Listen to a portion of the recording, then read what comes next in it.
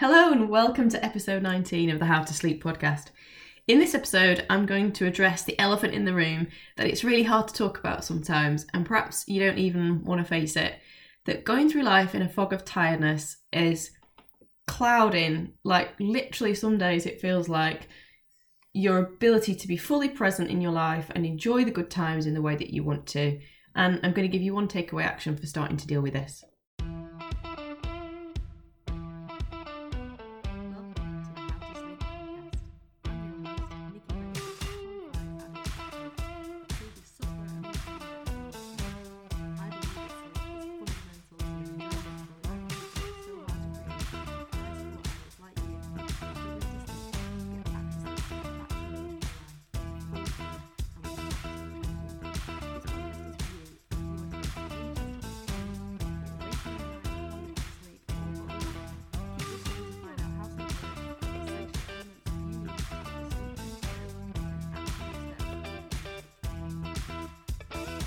So this can be a difficult subject to talk about because it's typical for the people I work with who have a sleep issue to be really motivated, successful, driven people and tend to have reached a point in their lives where on paper their life is like really special, like they've achieved a lot and have many of the things in life that we associate with success: a loving family, a beautiful home, a good job, or they're in business, and an active social life.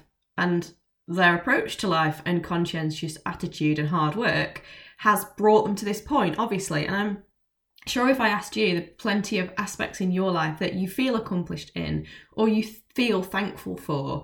And I've talked about this before, but I've noticed it's really common, the link between people who are successful and motivated and diligent and who suffer from this type of sleep issue that I talk about here on the podcast, which is taking ages to get to sleep, or waking in the night and struggling to get back to sleep, or both of these problems. And I think here's the kind of elephant in the room. For some of you, you'll have been struggling with your sleep for so long that there's a nagging feeling kind of growing in the back of your mind that you could just be enjoying this life a whole lot better if you were sleeping better. And I've called it an elephant in the room because it's actually really hard to talk about to people who don't have a sleep issue because they don't understand. And I don't know if this has ever happened to you. It happened to me a lot when I was struggling with sleep. I would try and talk about being tired and people would kind of say things like, oh yeah, me too, like it's exhausting being a working parent, isn't it? And oh yes, that's what you have to expect with having a senior job. And what this did in my mind was I really started to normalise the problem. And, thinking, okay, well, it's because I'm a parent. All parents are dealing with this struggle of tiredness. Or, I'm not the only one. It's modern life. So I better just suck it up and kind of get on with it and put up with it. Or another type of answer I came across sometimes, I would talk to people who would assume it was my fault, like I must be doing too much and wearing myself out and that's why I was tired. And so they would say like, oh, you're taking too much on, or why don't you drop to working part-time and just focus on being a mum? And so for some people there was a perception that I was running myself into the ground, whereas actually in truth some days I felt the opposite. I felt like I wasn't achieving much at all and I was just dragging myself through and just sort of functioning not really successfully at all, only just. So the problem here that I didn't see at the time and that I wanted to talk about in this episode just to shed some light on it in case you're experiencing this as well, is that this type of talk and reinforcement of normalising the problem repeatedly meant that I started to believe it. I started to think thoughts like, perhaps I do want too much out of life. Perhaps I have bitten off more than I can chew. Perhaps I am expecting too much. Perhaps I should pare back my ambitions and do less. Perhaps it's totally normal to not sleep and feel like you're in a fog. If you've got a dead busy life. Maybe I should expect to feel like this as a working parent. And over and over and over. And over time, these thoughts were kind of eating away at me. And the cumulative effect was I was experiencing a less than great day-to-day experience of life because I was tired. But then on top of that, I was now getting thoughts about whether I'd made the right choices in the direction of life. And perhaps that was the issue that was triggering my sleep issue. Or maybe I needed to make some life changes. And this led to further frustration because although I then started thinking about making change, it always led into thoughts of how hard it would actually be to make change because I was so tired. And so I'd go around this loop. And so if you can relate to this, I just wanted to reassure you that if you have a sleep issue, these are all totally normal thought processes. You know, you're not alone in this, and your life is not, in fact, likely to need any radical change at all. And it's in fact likely that once you finally sort out your sleep issue, you'll go back to experiencing your life fully again and enjoying it again. That's definitely what happened to me. I realised that nothing was wrong about it. I wasn't doing too much. It was just the tiredness, you know, getting me into this negative thought loop and giving me this skewed perspective. As I say, not helped by the outside kind of comments and normalising that I got when I talked to other people, albeit they were obviously very well-meaning in their suggestions and thoughts. So when I finally got consistent great sleep, what I found was, ironically, I actually did all the things I had been struggling to do when I couldn't sleep, plus I did even more. And not in a heroic, you know, look how busy I am kind of way, look how much I get done, just simply because with sleep, I became more efficient, more purposeful.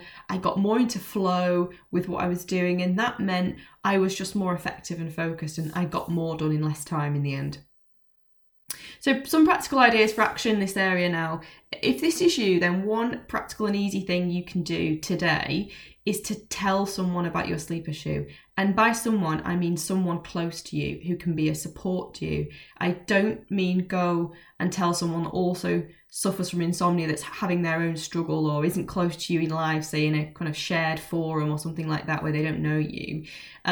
Although that kind of may immediately help to kind of just say it and get that peer support, it's not necessarily going to be a personal support to you. So tell someone close to you, and tell that person in a way which means they actually get it this time. So not just agreeing in a vague way or telling you it's okay or trying to normalize it. Make sure you really talk to them about how much of an impact it's making on your life, because as I say, we do tend to normalize sleep issues. We wouldn't normalize other health kind of interruptions in the way that we do sleep. So tell them how much of an impact it's making in a way that they really kind of get it this time.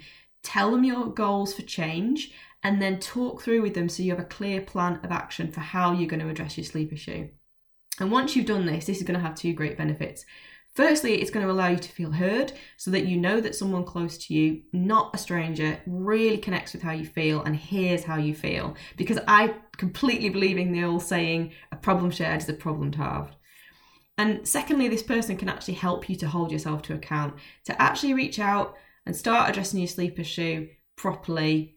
Now, don't get me wrong. I know that you're trying. I know that you're reading up about sleep. I know that you're Googling it. I know you're taking action steps. I know that you're doing, trying to make change.